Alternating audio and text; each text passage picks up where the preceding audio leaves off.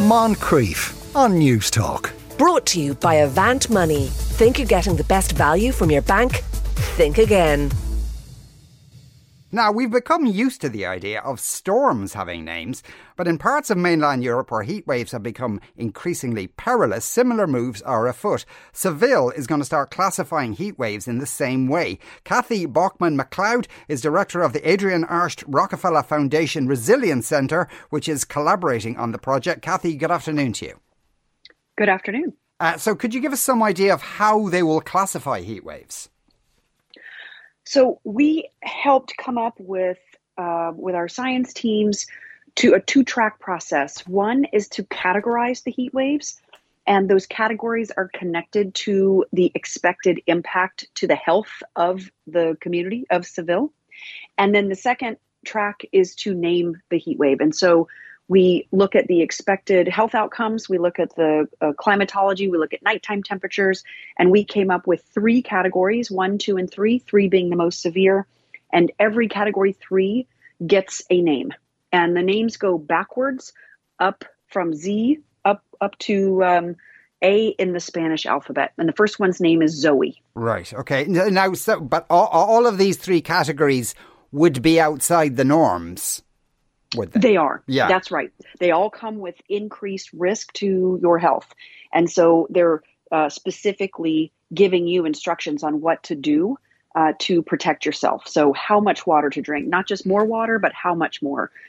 Should you be outside at all? And again, the difference is that these categories are linked to a specific community. So you would have a category system, which is the same methodology, but it would fit for specific areas of Ireland, or would fit specifically for different parts of the world. It's the temperatures and the conditions that are different in each one, but it's the same approach. Three categories, number 3 gets a name. And so number 3, I assume apart from getting a name, which is, and I'm not trying to be facetious here, it's kind of marketing, but it works in a sense. It's exactly what it is. Exactly. But along with it, if it's a category 3 heat wave, what kind of instructions then are given to people who are going to be living through this? Don't go outside unless you have to. No playing outside for your kids. Bring your pets inside. Drink twice the normal amount of water that you do. Contact your elderly relatives. Wear lighter clothing if you have to go out.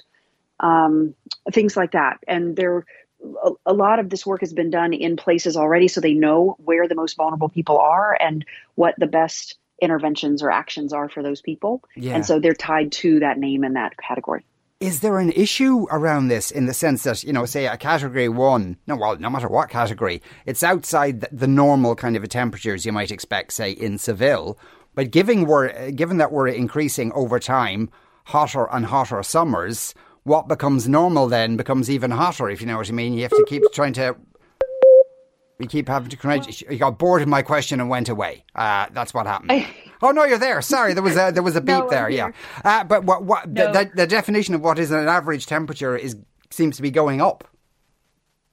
Well, and it's all the averages are blown out. Nothing's normal anymore. And so we don't even say the new normal. We say the now normal. It's because you said it, the temperatures are increasing exponentially, and people just aren't ready. We're just not aware. And so it's not about what's normal. It's about how it's going to make people sick and kill them.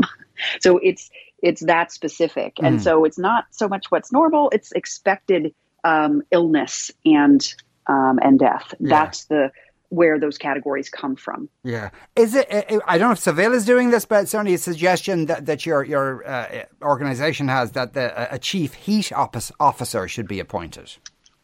Absolutely. We believe that heat is, we know it's killing more people than any other climate-driven hazard, and it's silent and it's invisible.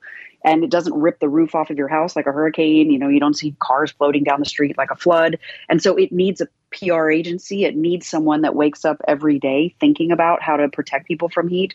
The impacts are economic. We assess the cost to the U.S. economy, and we'll be doing this for the rest of the world. In the next few months, we'll be releasing it. But it was $100 billion in just one dimension, worker productivity losses. And so it's an economic issue, it's a health issue, it's an equity issue. And we think a chief heat officer who is looking at these issues for their community every day is essential as we face it and people wake up to how scary and deadly this is. Mm-hmm. Are there many other cities considering this or going to adopt this system, do you know? There are 7 other cities using the categorization system now. Athens is another one of the cities who just announced the categorization and will be also sharing and replicating the naming in other cities. And so, yes, we will see more of it. And we're seeing more chief heat officers. Some of them we're working with and some are organically springing up, which is wonderful.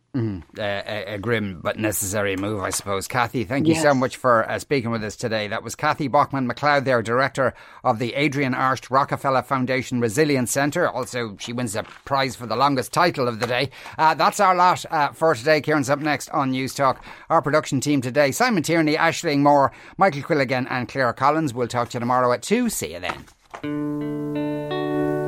You were dirty, dirty man, and you got a dirty man. You were dirty, dirty man.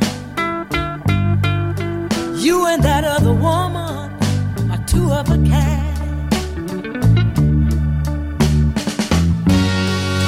But you forgot one thing, baby, while you were doing me wrong.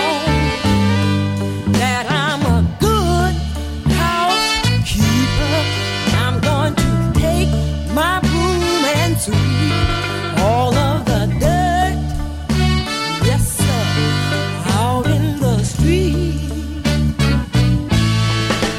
You were dirty, dirty man. Moncrief. Brought to you by Avant Money. Think you're getting the best value from your bank? Think again. Weekdays at 2 p.m. on News Talk.